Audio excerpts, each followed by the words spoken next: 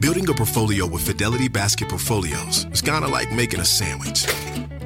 It's as simple as picking your stocks and ETFs, sort of like your meats and other topics, and managing it as one big, juicy investment. Now that's pretty good. Learn more at fidelity.com/baskets. Investing involves risk, including risk of loss. Fidelity Brokerage Services, LLC. Member NYSE SIPC. Today is June 16th, and you are listening to Transport Topics. I'm Esmeralda Leon.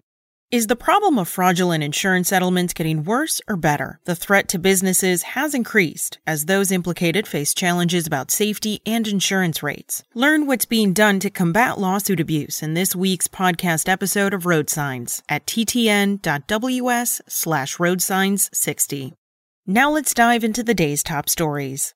The American Transportation Research Institute released a white paper that analyzed truck driver perspectives regarding truck parking information systems. Among the 1,103 survey respondents, 32.8% said they use both truck parking apps and variable message signs. Also, 68.7% of drivers under age 45 reported using these apps. ATRI said accuracy of information and standardization among states are needed to address the truck parking problem, which ranks number 3 on ATRI's Top Industry Issues report.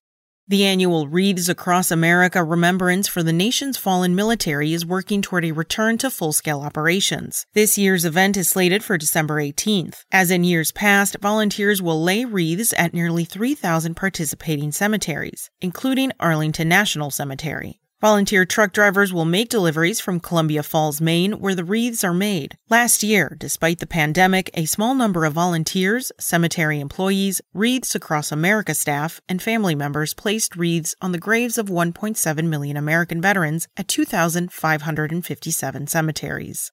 The White House is giving bipartisan talks on a compromise infrastructure package another week to 10 days to bear fruit and is prepared to endorse a Democrat-only route if that effort fails, according to House lawmakers. A group of 5 GOP and 5 Democratic senators, led by Republican Rob Portman and Democrat Kyrsten Sinema, has been wrangling to refine a tentative compromise to move an infrastructure package through Congress using regular rules. After announcing an agreement and top-line spending levels, they have failed to release a detailed proposal. That's all for today. Remember, for all the latest trucking and transportation news, go to the experts at ttnews.com.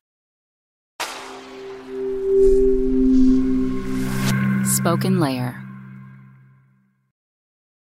Want to learn how you can make smarter decisions with your money? Well, I've got the podcast for you. I'm Sean Piles, and I host NerdWallet's Smart Money Podcast.